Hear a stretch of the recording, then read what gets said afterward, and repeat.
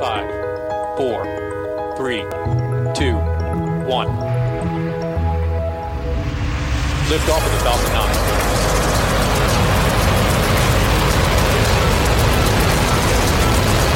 Falcon 9 clear the towers. Hi, I'm Mark Boucher, and this is the Space Q Podcast. Welcome to the third and last episode in this year's summer series where we feature 3 compelling talks from other creators. In this week's episode, we hear from Stephanie Thomas, who will speak on direct fusion drive for rapid deep space propulsion. Ms. Thomas is Vice President of Princeton Satellite Systems.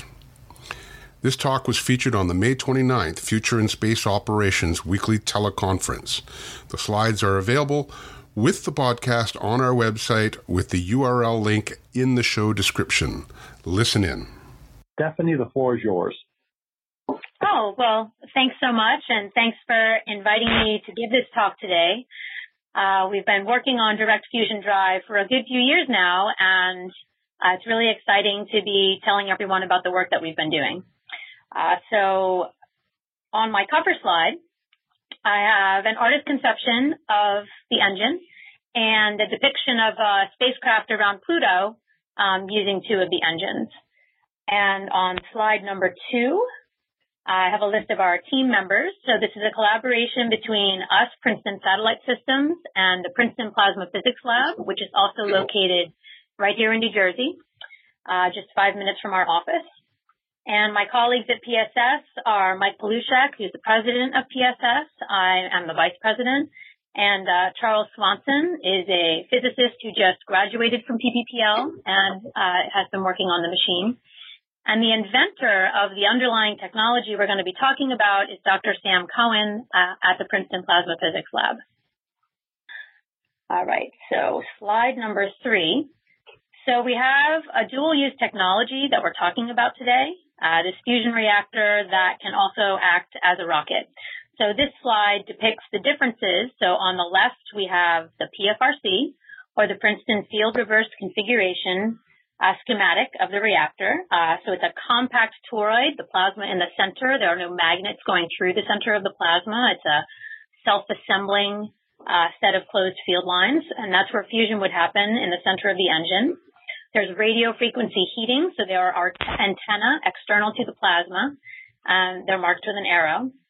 And then the entire FRC plasma toroid is then within a magnetic mirror, so there are larger magnets on the outsides of the machine. And there's a flow, a cool flow, that's depicted by the arrows going around the fusion region that remove the fusion exhaust. So on the right-hand side, we have the same core, but now the collection box is gone and we just have an open plume. And in that configuration, we call it direct fusion drive. So now we have an open end, and our flow rate going into that cool layer around the plasma can be adjusted within some region to produce a range of thrust and specific impulse. So the fusion products end up exchanging their energy with that scrape-off layer as the flow goes across the fusion region. So we call that thrust augmentation. That's how we slow down the speed from the fusion product speed, which would be too high to produce meaningful thrust, and get a moderate thrust engine. So the key takeaway is that the DFD will produce power and propulsion in one device. So while it's having that plume and producing thrust, there is still substantial power being generated from the heat coming off the fusion at the same time. So it can do both. It can be configured 100% for power with a closed end as depicted on the left, or used as a rocket as depicted on the right. All right, so next slide, slide number 4, gives the broader picture of why would we want to build a small clean fusion reactor. So our space applications are in the middle of the slide. For example, NASA and defense uses in space. So we have our deep space robotic missions, which is sort of our rapid deep space propulsion that we're talking about today, but also as a power plant for lunar and Mars settlements, asteroid or comet intervention, and general space platform power. There are a number of civilian applications as well. This is a small power plant. I didn't read the title on the slide just underneath, which is the 1 to 10 megawatt power regime So that's a minivan-sized reactor, and that's a small, very small fusion reactor. It's in the microreactor class if you're looking at other fission or fusion reactors. So now you're looking at distributed remote power, such as for a village or a mining operation in Alaska or in Canada, mobile or emergency power, and in general, modular power. And then there are several defensive applications as well, including potentially fusion-powered drone aircraft. So that's a little taste that space is, for our purposes, perhaps the most exciting application, but we're viewing it as a dual-use technology with a lot of civilian and military applications as well. And when you see our funding profile, you'll see that reflected a little bit. So slide 5, where's the time? So these are the 3 buzzwords that I'll be repeating in the next few set of slides, that the PFRC or the DFD is simple, small, and clean. So the FRC, as I mentioned earlier, that's a field reverse configuration. So, if you Google that, lots of great descriptions, lots of great pictures about what an FRC is, as differentiated from a tokamak or a large toroidal plasma with magnets through the center, or a spheromak.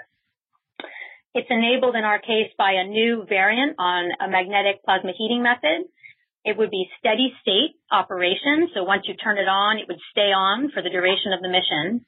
But it has a simple linear array of magnets. You can see again a version of that same simple diagram where we just have a series of magnets in a row with the larger magnets on the ends. So we can it's easy to assemble, and during development, it's easy to take apart for diagnostic purposes. The very small size makes it great for spacecraft and putting on a launch vehicle, but it's also related to enabling it to be very clean and to have very low radioactivity. That's related to exhausting the more radioactive particles. And the fact that it's linear is what makes it easy for us to direct flow for a rocket engine mode. And the picture that you see on the right is the existing experiment at PPPL. We call it PFRC2. There was also a 1 A, B, C, and D. So it's the second generation of our machine, and you can see the purple glowing plasma of a pulse. And then we have an orange, that figure 8, that's capped on tape wrapped around the antenna. So those are the radio frequency antennas. There are 4 of them surrounding the machine, and that's what produces the heating. Excuse me, Stephanie? Yes. Yes, Stephanie, I just have a quick question. Maybe you're going to come to this later, but I'm just curious, what kind of power draw is your heater? That is, for experimental devices like ITER, tokamak kind of stuff, they generate fusion power, but they've got to put in more power in order to heat the stuff up. And so I'm just wondering, if you're getting out 1 to 10 megawatts, what are you putting in? Well, okay. We don't have a fusion reactor yet, so we're not producing fusion at this time. This experiment, and I have a development plan further on, which really lays out the plan of going to larger machines. So that's the projection. But then I also have a power diagram later that shows this is a driven machine. So approximately 10% of the electric power that you're generating would be going back into the machine to drive it. So it's not self-heating or self-sustained in any way. The plasma is only heated by the energy we're putting in, which, as I said, we're budgeting about 10% of the total electric power to go back into it.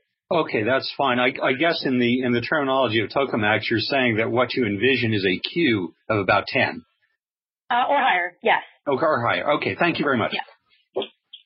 Stephanie, Steve Brody, ISU. Just a quick one. When you say small, I haven't seen anything that, with where there was something in the picture to give me a sense for the scale. Can you say exactly, for spacecraft, what you're thinking about? Small? Yeah, I have a picture of the existing experiment with a ruler on it later. The current plasma is 16 centimeters in diameter, and a reactor plasma would not be that much larger. It would be maybe 50 centimeters in diameter. So that's the plasma. So, and then it's long. So the whole plasma is like a surfboard. So the reactor built around it would be about the size of a minivan or small truck. So that's the whole reactor. So it would fit on a launch vehicle completely. So you wouldn't need to assemble it in space. That's for the 10 megawatt version? That's so it doesn't get any bigger in radius when it goes from 1 to 10 megawatts. It just gets longer, which is why then there's a limit to how long you can make it compared to the radius. So I think I'll address that a little more in additional slides. So let me chug along a little bit more, and then I will pause in a few more slides and take any more questions if that's okay. All right. So slide number 6 just gives an overview of what's gotten us to this point today. So the original apparatus was a magnetic nozzle experiment funded by the DOE starting in 1998. And around 2000, 2002, Sam Cohen had the idea for the new heating method, and those magnets were reconfigured to PFRC1. So that's been supported by the Department of Energy Fusion Energy Sciences program. And then PFRC2 was built starting around 2010. It's still operating today, but the Department of Energy funding ended about 2016. Fortunately, around that time, we won our NIAC grant. NASA NIAC grant, which was a phase 1 and then went to a phase 2. We just concluded it this month. And there's the design of the Pluto Explorer. And again, those engines are no more than 2 meters in diameter to give you a sense of scale for that picture. We now have a phase 2 STTR, which is in collaboration with Princeton Plasma Physics Lab, where we're ordering the superconducting magnet depicted in the center bottom row. And that will go through 2020, and we're going to be testing that with a pulsed coil on the inside to simulate plasma startup and faults and see how the superconducting magnet does. And just this month, we started an ARPA-E open grant, where every 3 years they have an RFP that's open to all energy technologies. And this year, for the first time, fusion was in the call. And they awarded 3 fusion projects as part of open. So we're excited to be part of that. And we'll be working more on the PFRC2 and generating ion heating, which I will also talk about more in a little bit. So NASA's been really critical in us getting to this point, and now we have this ARPA-E open, and we'll see what we can do with that in the next 12 to 18 months. All right, slide number 7. So just going back to NASA's interest in small fusion, and you guys all may have some feedback for me on this. This is our interpretation of, how our fusion reactor could fit in. But for example, a deep space gateway in space, those bases on the moon and Mars, orbital platforms, near interstellar telescopes, and the Solar Gravitational Lens Potential Telescope, which is a great example of getting there a lot faster with your fusion reactor and having a lot of power for communications when you get there, or the asteroid intercept, and in general, high power communications. All right, slide 8. Gives an overview of deep space rapid transit using our engine properties. So this is a 1 to 2 megawatt fusion engine and a 10,000 kilogram total mission mass, so including your fuel, so delivering about 1,000 kilograms of payload as a part of that. And this shows us reaching Jupiter in about a year, Saturn in 2 years, and getting to Pluto within 5 years, all with a 2 megawatt or less engine. So that's really encapsulates using fusion propulsion to get there faster. Stephanie? Yes. Hi. Gordon Ressler, Robots in Space. What specific impulse was assumed for this? Because that'll tell us something about the fuel fraction versus the payload fraction. Right. The specific impulse is about 10,000 to 20,000 seconds. Okay, thank you. Depending on whether you use deuterium or hydrogen, for example, as your scrape-off layer flow, there's a factor of 2 right there. But there's also some variability within each engine, and I do have a chart further on that sort of shows the range more specifically. Thank you. So yeah, at the top level, say about 10,000 seconds. And of course, for these missions right here, there's a variability in the optimum ISP. So, slower for Jupiter, faster for Pluto. So, if you do it with the optimal, then you need even, a lower power engine. If you want to build one engine, then you have to pick a number in the middle. All right. So then slide 9 puts it in a little bit of context for you right there, where we sort of have our range of 1 to 100 megawatts, where 100 megawatts would be 10 DFDs used together. And these dots here, Mars mission, Jupiter mission, Pluto mission, 125 AU mission, let's call them maroon dots. Those are the missions we analyzed for the Space Propulsion Institute proposal that we put together based on DFD. So that sort of ball there shows our target ISP range, which also corresponds to the previous chart. So right around sort of 100, 120 kilometers per second, and then potentially higher, depending on which fuel you use. Do anyone want to talk about this here? So, and then the graph on the right shows sort of a theoretical maximum delta V that can be achieved based on an assumed ISP, taking into account a rather aggressive structural fraction, and just showing that, with the DFD now we have delta Vs that are more in the range of 300 kilometers per second, or certainly 150 to 200 kilometers per second, based on that 10,000 seconds of ISP. Which again, I have some further charts. All right, slide 10. So if everybody looks at slide 10, I have two stills from two videos that you can watch at a later time. I did not want to take the time or the megabytes to have them in here today. But we have a video that shows the team and shows the machine in operation. And there's a picture of Sam with the machine on.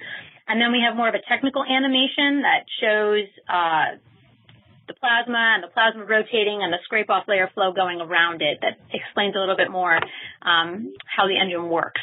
So I encourage you to look at those at a later time. Okay, so on this slide, I'm sorry, the number is missing, but DFD, power, and propulsion in one compact device is slide 11.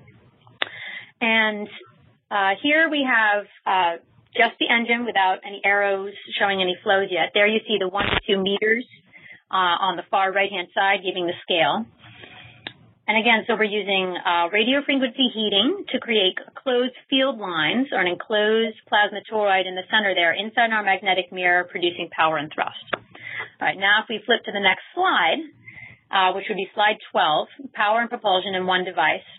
Now we have some additional arrows on that's showing the flow, the scrape-off layer flow, going into our plume, where the fusing plasma is acting as our heating source. So we have cool propellant or coolant coming in there on the left and flowing outside the plasma confinement region, where it absorbs energy from those fusion products, and then the electrons get hot, and then it's in the magnetic nozzle that the energy gets exchanged between the electrons and the ions accelerate out the back of the engine. And there you have the range of thrust and impulse. So we're looking at 5 to 10 newtons per megawatt of fusion power, and that specific impulse between 10,000 and 20,000 seconds. A question? Yes. This is Greg Mahalik at Aerospace. What keeps the fusion plasma stationary with the pressure difference between the propellant end and the exhaust plume? What keeps it centered? The mirror magnets are creating a very strong magnetic field that traps it. Understood. Thank you. They're like 20 Tesla-ish magnets. So that's a great question. So the magnets kind of trap the FRC within the mirror machine. So, yeah. Was there another question? Yeah, well, I was just going to say the propellant gets ionized also, so it's going to get trapped too. I'm not sure what allows you to hold on to the fusion stuff and not hold on to the propellant that can go through. Oh, well, there are open field lines around the FRC. This is not a field, it doesn't lay the field, this particular diagram doesn't show the field lines. Closed field line fusion region and then open streamlines going around it, and that's what enables the flow to go around it. Yes. Okay, that's interesting. Thank you. So the scale is actually approximately correct in this little schematic where you have, maybe 5 centimeters of scrape-off layer flow going on those open lines, and then say your 25 centimeter radius of a sort of fusing plasma. I think I have a great field line diagram a little later. All right, so the slide after this one, it has its number, yay. So slide 13. So this is the power production, right? So that was the propulsion slide. This is the power production slide laid on the same schematic. So now we can see our radiation losses, which are lost from the plasma that hit the walls, are how we're going to generate electricity. So the fusion deposits heat in the walls in the form of X-rays and microwaves. And then we anticipate a Brayton engine, which would convert the heat to electricity. And then the excess heat, in our case, of course, is rejected to space. So these are example percentages. There's a lot of trade-offs within the Brayton engine in terms of having a recuperator, not having a recuperator, and radiator mass versus engine mass. But for example, in a 60-40 split. And then in terms of the fusion power, if we have our DFD, so we have our open end, we might anticipate between 40 and 50% of the fusion energy going into the plume, and then 55% of that energy going into electricity. So it's approximately a 50-50 split. And we do have some play within a given engine design on those numbers. But just to give you an idea, so maybe half the energy goes right into the walls and makes the electricity, and then about half the energy goes into making thrust in a nominal configuration. All right. So we're almost at my big pause point. So slide 14, the NIAC program requires you to put your technology into a single mission context where you really demonstrate to NASA how your mission, what you're enabling, what new mission you're enabling. So when we were writing the proposal, New Horizons had recently flown past Pluto and, in 14 kilometers per second flyby, and we said, well, going into orbit around Pluto would be very significant. And now we have all this power, so we could beam power down to a lander that would then have lots and lots of power to do drilling and all kinds of exciting things. So that's the mission we pitched to them.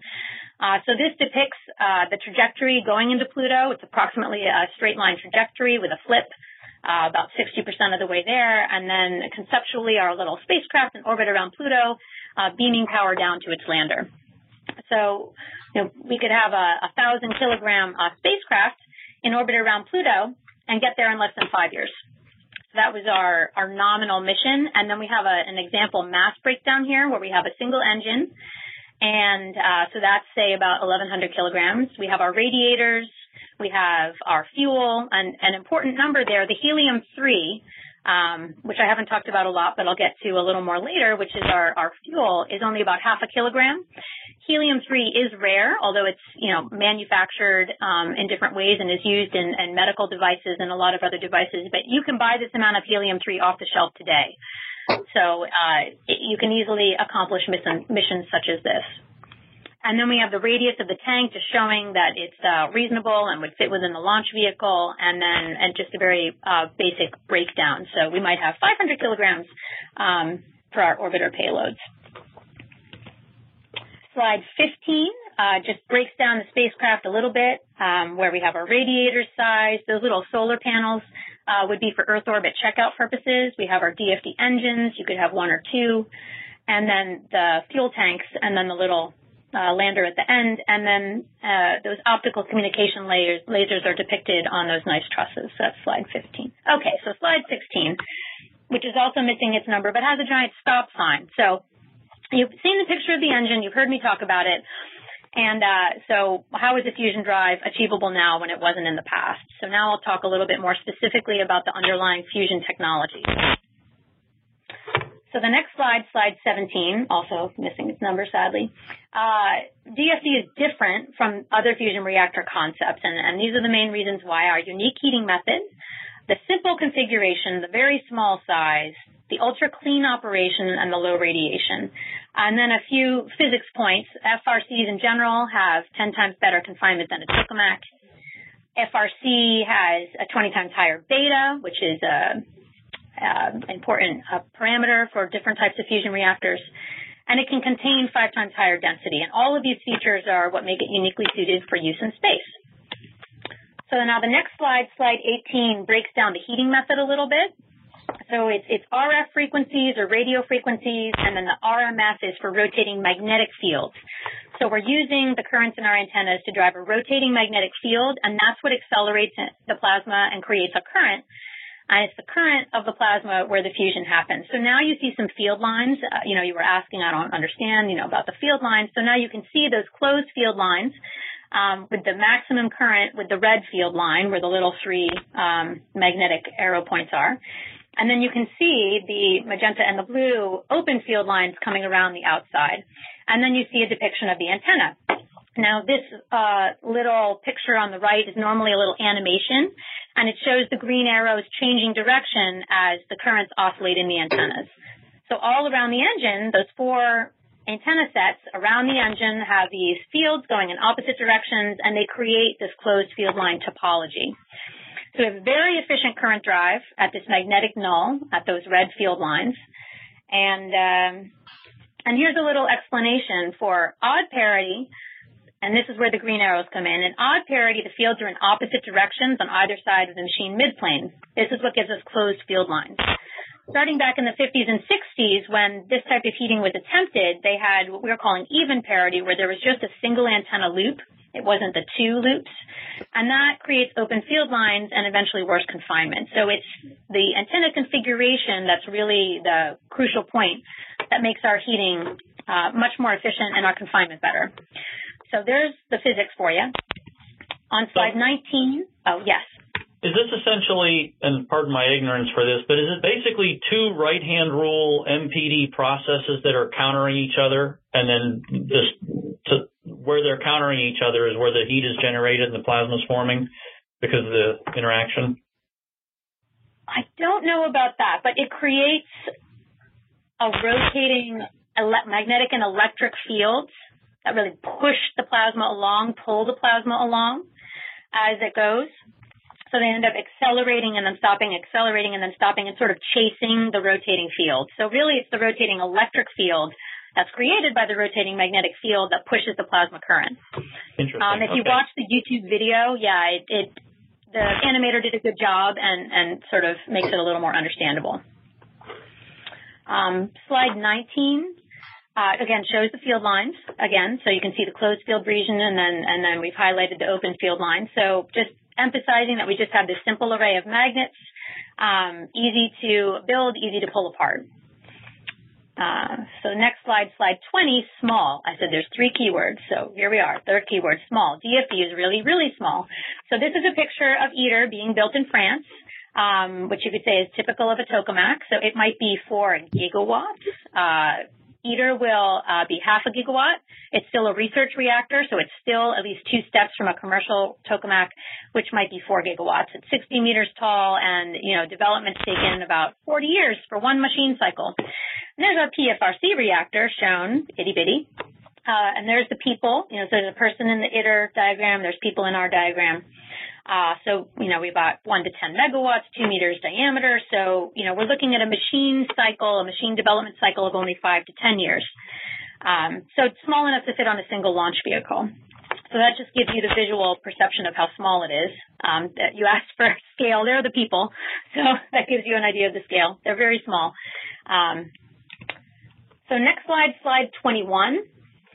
For those of you that might be fusion aficionados, it gives our fusion fuel and our reactions. And this is important for getting the shielding down, because the critical thing in space, if we have 15, 20 centimeters of ceramic shielding, we're done. It's 2,000 kilograms in shielding. So the fuels that we choose drive the small shielding, which makes it useful in space. So we have our deuterium-helium-3 reaction, which does not produce any neutrons. So our main reaction is aneutronic. We estimate at least 98% of our power would be in that reaction. But if we have hot deuterium, we're going to have side reactions, which are shown next. And one produces a tritium, and the other one produces a moderate energy neutron. If that tritium then fuses with deuterium, then we get the high energy neutron. Now you can see that that's crossed out. That 14 MeV neutron we do not want. We want to get the tritium out because the 14 MeV neutrons are what destroy the walls and what make your shielding have to be thick. So we do anticipate a small, you see less than 1% there in each of our side reactions. We partly achieve that with our fuel ratio by front loading about 2 to 1 or 3 to 1 helium-3 to deuterium, and also by keeping the machine small. So we estimate, almost zero 14 MeV neutrons, so that tritium being cooled and exhausted before it can fuse.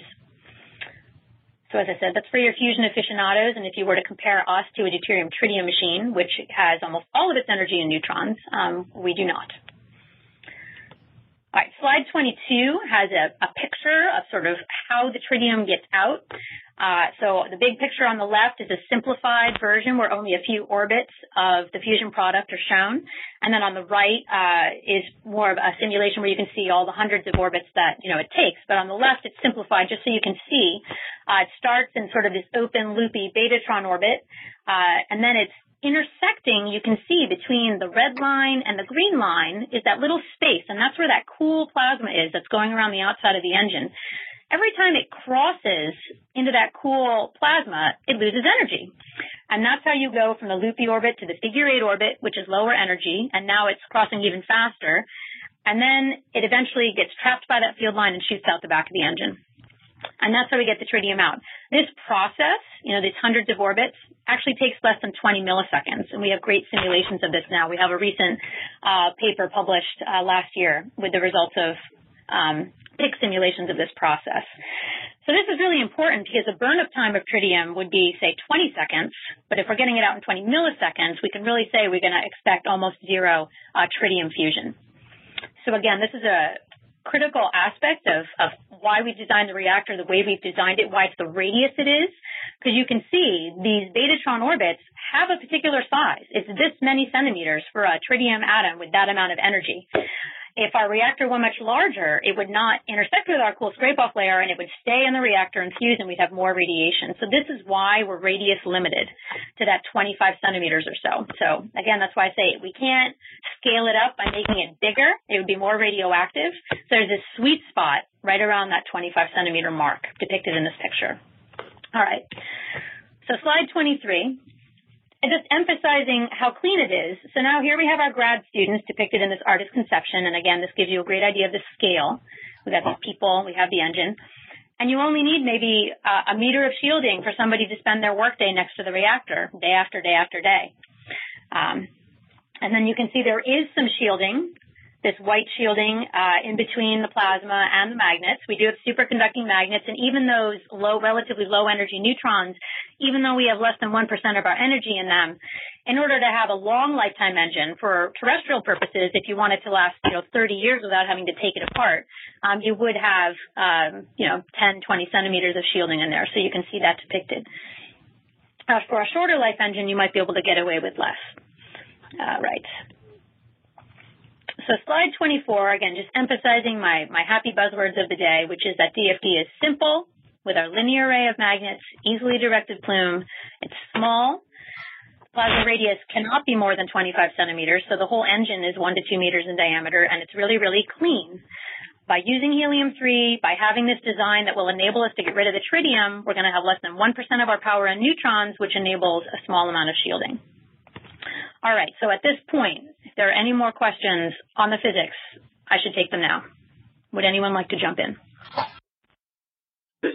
Steve Brody, ISU. The physics here is probably beyond when it was even for me eons ago. But in your earlier chart where you showed just time to Jupiter and other outer planets, you didn't mention Mars. I'm sure I could do the calculation eventually, but can you say a word or two about getting to Mars? So, yeah, Mars, the NASA example mission for the Institute. You were about continuous acceleration, then continuous deceleration. Was that the idea? Yes, right. It's sort of straight line trajectory. So for the outer planets, it's really simple to make a projection.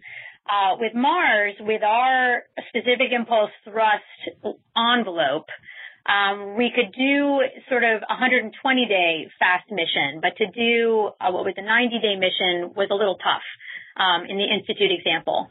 So, if we're able to get rid of all our shielding and have a sprint engine, so our specific power is even better, we could do better. So certainly you can use it to go to Mars. You can use it to power a Mars base. But it is not a very high thrust solution. So in terms of the ultra-fast trajectories to Mars, may not be the best choice. So that's why Mars wasn't on the picture. Okay, thanks. Yeah. Slide 25, just again emphasizing, your tokamak on the left, the little PFRC on the right, and all the reasons that those things I've been talking about, the size, the radioactivity, it's really expensive to deal with radioactivity. People don't like dealing with tritium, very expensive. And then you have the irradiated materials. The breeding of tritium has to be done within the reactor because tritium doesn't exist in nature, the complexity, and PFRC just down on the scales of all of that, which is why we project, being able to build a fusion demonstrator on the order of 100 million as opposed to the many, many billions of dollars for a tokamak. All right, so actually slide 26 does have another summary of the key physics points.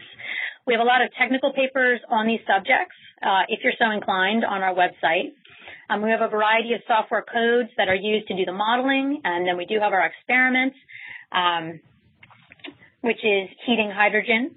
And we have this Hamiltonian code showing current drive and rapid ion electron heating. PFRC1 demonstrated rapid electron heating with a stability many times greater than predicted by MHD, and indirectly demonstrated closed FRC formation. PFRC2 thus far has demonstrated 100 times improved particle confinement and stability better than MHD. And a PIC model is a fully 3D plasma simulation. It also demonstrated current drive, field reversal, which produces the closed field lines using our heating method, and great agreement with our X-ray measurements that are being taken on the machine. And I don't know. Stephanie? Yes. All right. So the disagreement with MHD, has that subsequently been resolved and understood? Well, the reason we're better than MHD is because we're not really in the MHD regime, which is more fluid-like, and we're collisionless. So it's actually not a good model, which is why we're so much better than if you used an MHD model. So we don't want them to agree, actually. It's not an issue of that we need to match MHD. It's actually we are much, much better than MHD because of the regime of our machine. So that would be too simplistic to use an MHD model. I see. So you have models that work fine? Yes, the PIC work fine, yes. Yes, we would like to do PIC models of the larger machine, and they're actually working to transfer those codes to GPUs, because with a larger volume of a reactor scale machine, it's going to take a lot more supercomputing time. So these PIC results are for the smaller machines, but yes, so we have PIC models, we have single particle models that do relate to the measurements. I was just going to say, so PFRC2, oh yes, go ahead. Yeah, so PIC, sorry, I may have missed what PIC is. Particle and cell. Okay. It's a way of doing 3D simulations of all the particles of the plasma with the very, very small time steps that are required. So that's the golden standard, shall we say, for plasma simulations. Gotcha. Thank you. Yeah. So PFRC2 has heated electrons to date also, and I just want to mention that with our ARPA-E Open contract that we're working on now, the goal is to have heated ions to 1 kilo electron volt, which is about 1% of the temperature needed for fusion, within about a year. So that's the current goal. Slide 27 just shows some pictures of our tools, shows the output of a particle and cell code, showing the plume expanding, showing the orbit of a particle that's been heated by RMS using a Hamiltonian code. And then we have a multi-species fluid model that we use for the scrape-off layer, because that is a more dense regime. And that's the code that we've used to get our thrust and ISP numbers. So we're applying multitudes of codes.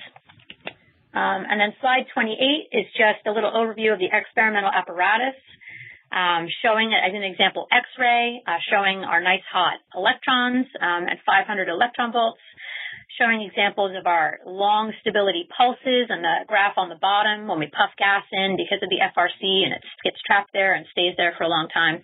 And then we're doing major upgrades now under our ARPA-E Open grant that will enable us to heat ions, which also involves lowering the frequency of our heating method. So, yeah, with the boards tuned, they can either heat electrons or ions, but not both at one frequency. So once we lower the frequency, then the goal will be to heat ions. Slide 29 shows a picture of the experiment. Now you can see there's a ruler on there, so you can see, that's a foot, so it's less than 12 inches in diameter. And this would have been a video as well. We have some pretty videos of the pulses, and the other video that I gave links to does show the machine in operation. All right, so now the next few slides are just to give you an overview of what we've done specifically with our NASA grants. So slide 30 just gives that overview. Slide 31 just shows that the net questions to answer from our NIAC grant were, do we really think PFRC will be able to produce net power from fusion? Can DSD be made to operate for long durations in space? And can it achieve the specific power for the desired mission parameters? So our NASA work predominantly worked on questions 2 and 3, and the continuing work at the lab and our new ARPA-E Open grant are continuing to address number 1. Slide 32 now shows the subsystems of the PFRC or the DFD. So our actual engine is in the center, marked plasma. We have our RF generators, our shielding, our radiation losses, and then that's going into the heat engine where we generate electricity. We have to cool the coils and also radiate their excess heat to space. And we also need startup. So we don't want to carry a fission reactor along with us for startup, as some other fusion concepts might require. But our engine is so small, with only 1 to 2 megawatts, that it actually is just a few kilograms of oxygen to start it up with an APU-type unit. So that's the idea, is that you would have some oxygen, you would use some of the deuterium you already have. If you want to recover your oxygen, you carry along an electrolysis unit, and then you can start up an engine in the case of a failure. So these are the subsystems that we analyzed under NIAC. And then slide 33 gives some typical reactor parameters to go along with this. I mentioned the fuel. I mentioned that we have a high fuel ratio with more helium-3. That's important to keeping our radiation down.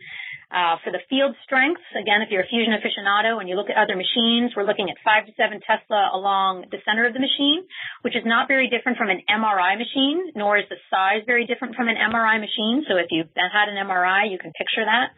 The nozzle magnets are stronger.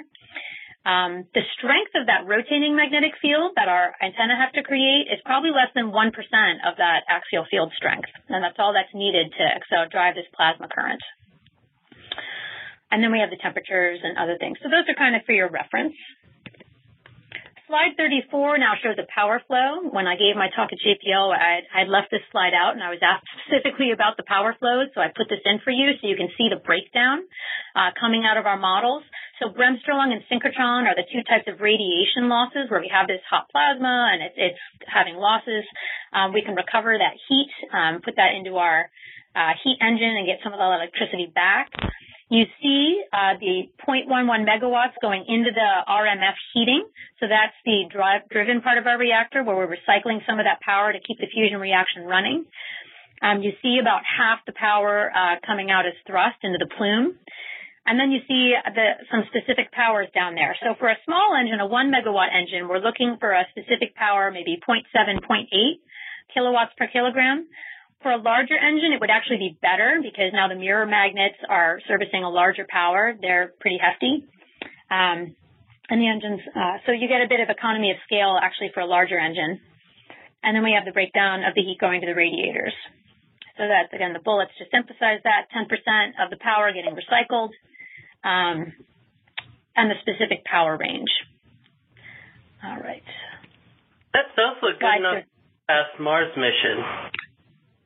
So one more time? I was going to say, that does look feasible for, like, an accelerated Mars mission. Depending on, exactly how accelerated, yes.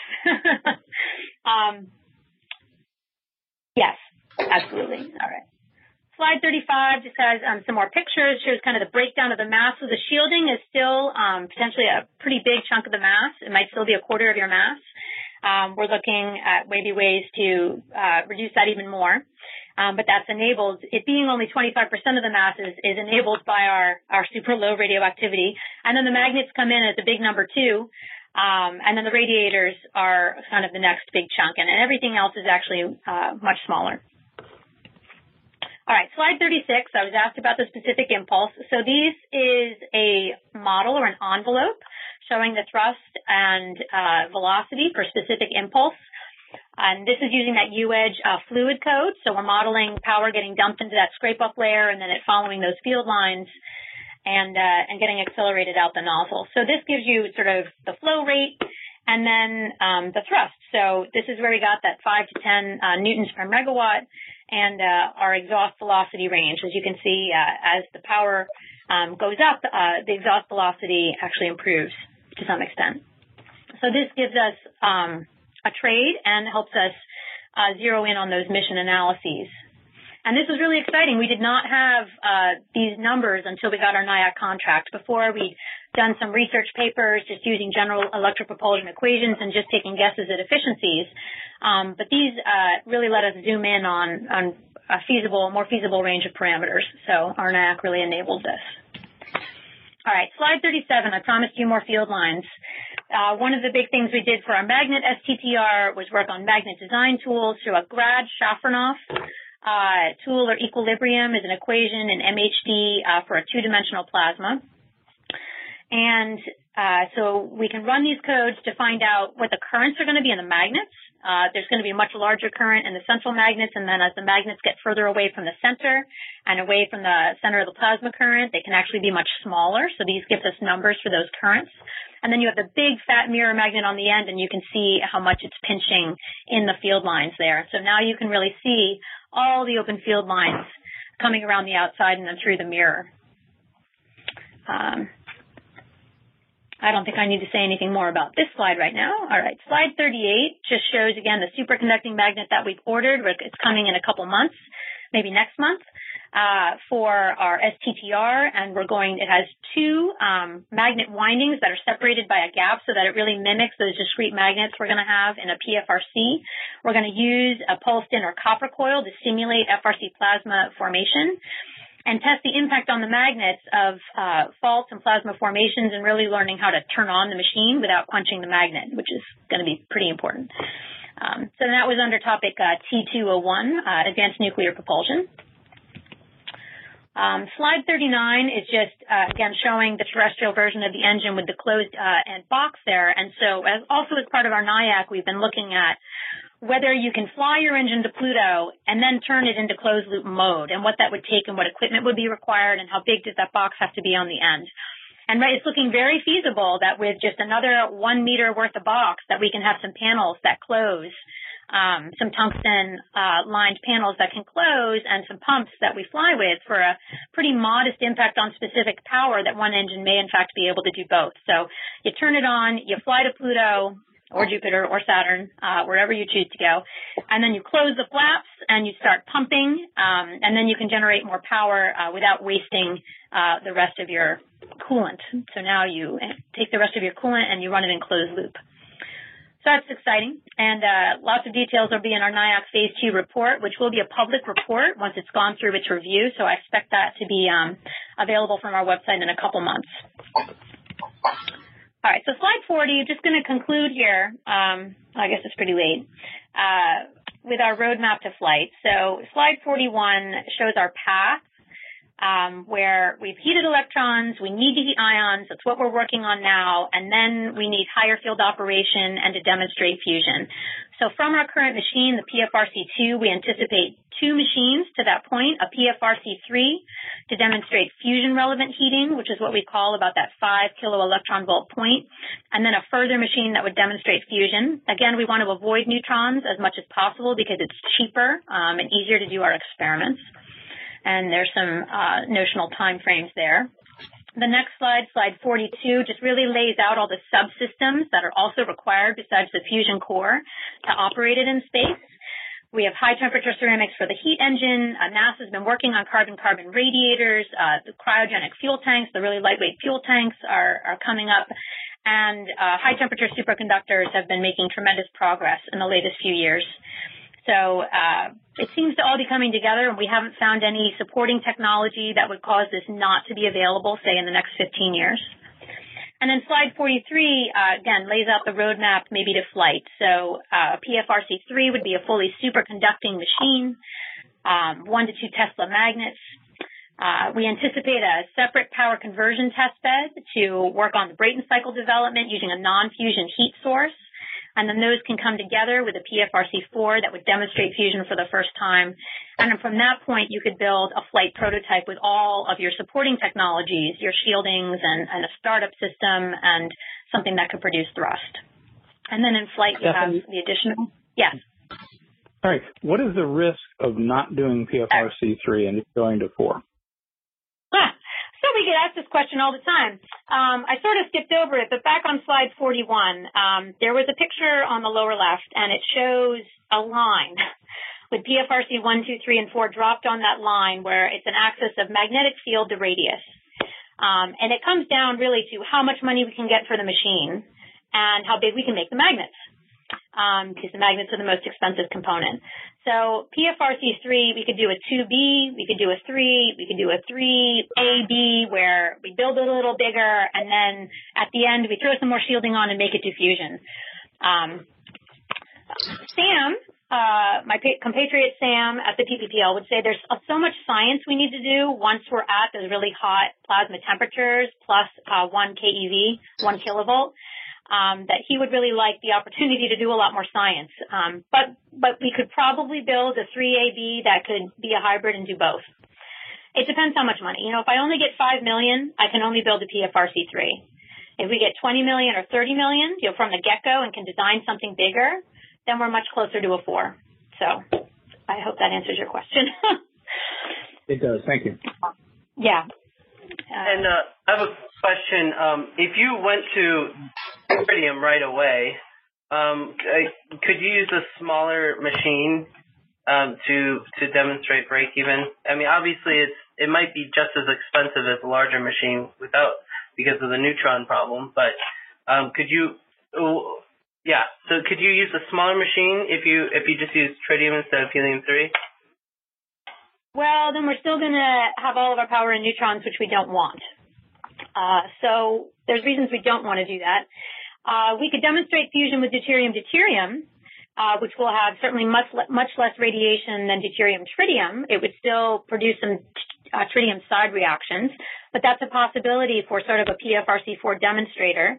But we would really prefer to get hot enough to demonstrate helium-3 because that's our goal, and that's certainly our goal for use in space, as I mentioned before, because of the lightweight shielding. That's true. However, if you demonstrated to everybody that you had break even, some level of break even fusion, I'm pretty sure you wouldn't have any problems getting the funding to the next level. Yeah. Well. Right. So right now we have to hit the 1 keV mark with our existing machine. If we can do that, that's really a proof of concept that the heating method works for making ions hot. That's a very high temperature for FRCs. And then the 5 keV mark that I have up here for PFRC3, that's considered fusion relevant because at that temperature you could make DT fusion happen. But we really want to get up to that 50 to 100 keV, which is the happy place for helium-3. So we do have a lot of options, and yes, once we've demonstrated fusion, that certainly will help. I just had 2 more slides to conclude. Just 44 showed a slide, an example of a Titan autogyro where it's similar to the Pluto Explorer, where we take it there and then we beam power down to it. So a fun mission enabled by DFT. And slide 45 just shows that solar gravitational lens, where maybe we could get there in less than 15 years. So it's really shortening the time that the scientist who's worked on the experiment, can get their data back, maybe before they retire, which I know they'd really appreciate. And then slide 46 is just a thank you slide. So has our website and Sam's email address, my email address, and we would love to hear from people. So thanks for listening. Great. Excellent, Stephanie. Thank you so much. There have been a lot of questions, and we have some time left. Are there other questions for Stephanie? Hi, Stephanie, a great presentation, by the way. This is Philip Luden, UCSB. Hey. Hi, how are you? Good. Really terrific. I love this work. In the previous work that the DOE had supported, what was the critical missing point that is changing now? I know that you have better magnets and you have reverse field configuration, but what would you say was different at this point? The DOE supporting us or fusion in general? Well, PPL's work on that, Sam Cohen's work on small fusion reactors of the kind that you're talking about, not the general work on tokamak type. Well, the goal for PFRC2 has actually never changed. It was always sized to be able to heat ions, but Sam never got the money really to finish building it. Essentially, it was never finished. We have this 200 kilowatt amp that can drive the RF sitting in the lab, but we never had the money to pay the RF engineers to finish building the cables that can handle that level of power. So it was kind of piecemeal. We had these very big magnets, but then we needed upgrades to the power supply to run them at the higher field strength, which we didn't have the engineer time to spend on. So, Sam said he got these great results. He wrote this wonderful proposal, and then they gave him a third of the money. So the science and the goal of the machine, the simulation results supporting the heating method have not changed essentially since that 2002 mark, when he first got the idea and built PFRC-1. We've just never been supported at a high enough level. So it's really a one-man show. There's Sam and there's his students, and that's been it. So the publication rate has been up and down depending on how great the students are. There's data that hasn't been published. And there was just engineering work that couldn't be finished. So, and then the program Go ahead. Sorry. I was just going to say that our funding terminated because they broadened the program that was funding this machine to cover other types of plasma physics, and then, a renewal was not granted. So, right. Quick follow-on question. We've seen these ads by Lockheed, fusion in your semi-truck or whatever it was. Yes. And that, of course, kind of went away. I don't know what they're doing, but was that using a similar concept or something? No. Yeah, they resurrected something based on magnetic cusps, and we might point out that they seem to have left out their shielding when they said it was going to fit on a truck because they were going to use deuterium-tritium. And we did not see the 1 meter of shielding in their designs. And also it grew. The last time I saw Tom give a presentation, it was 200 megawatts. Which is not small. So they're still working on it, but yeah, we'll see. Thanks for a great presentation, Stephanie. Good. Thank you. Good. Thank you. Yeah, thank you, Phil. Good to hear from you again. Do folks have other questions? We've got more time. Yeah, Stephanie, I got one for you, which is a sort of a follow-up one of my earlier question about heating power. And as you said, the thing becomes self-sufficient. So you basically take 10% of the power generated and go back into heating. But that makes me wonder about startup. You must need tens of kilowatts to start this thing up. And gosh, you've got superconducting magnets also. So you got to cool this thing down. I'm just seeing that you need a big plug. Right at the beginning to get this thing going. How does that work? I think you mentioned an APU and something about molecular oxygen and electrolysis. How does that work? Yes. So it sounds like a lot of power, but when you take a couple minutes of the amount of power that we think will be required, it's actually a small number of kilograms of oxygen to produce that amount of power. Wait, I'm sorry. What's the mechanism that you're using combustion? Combustion. Wow. Okay. Oh, that's interesting. Wow. So we take some of our deuterium, and it's small. A few. I don't know. I'm holding something. I'm holding my hands apart, but you can't see me right now to show. Yeah. Okay. Yeah, we're having a little discussion. We're having a little discussion on our end about how big it is, but it would not be large, and it would only take a few kilograms of oxygen to generate that amount of power. We're also looking at, I didn't get into the technologies behind the superconducting magnets, but if they're conduction cooled as opposed to bath cooled, it's actually easier to cool them down. Now, yes, there's cryocoolers, and yes, we need to power them, and certainly we would love to continue that analysis further as we go along. Okay. But at this point, it looks like it would be small. Yeah. Okay. Thank you. So I have this is Steve Brody. A quick question, getting back to the Mars example, perhaps, but even others. What fraction of a G acceleration and deceleration are you producing? And just to play devil's advocate, what would have to happen to get the time to Mars down to, say, a month?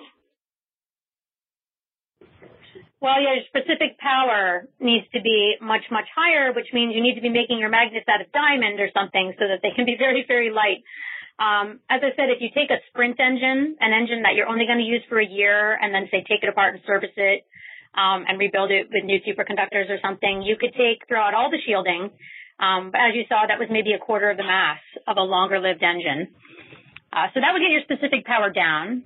And then you need to get, was it your specific impulse up? But yeah, it's kind of out of the envelope of where we see it operating right now.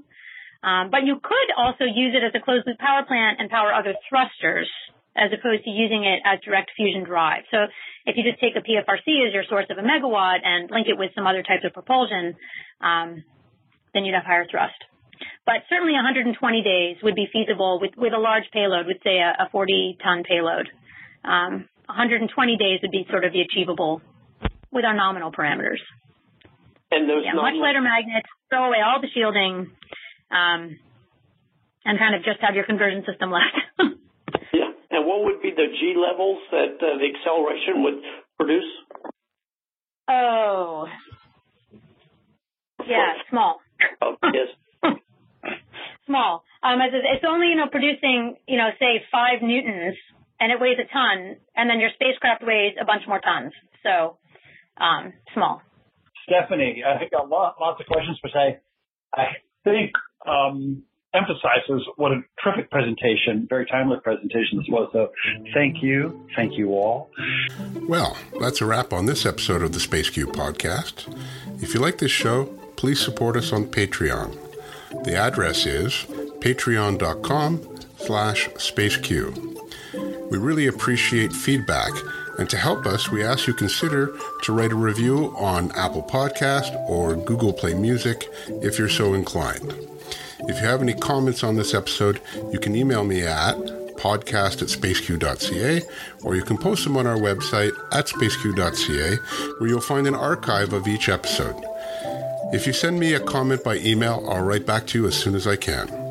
On Twitter, you can follow us at Canada in Space, and if you use Facebook, you can find all our articles and links to the podcast on our page, The SpaceQ.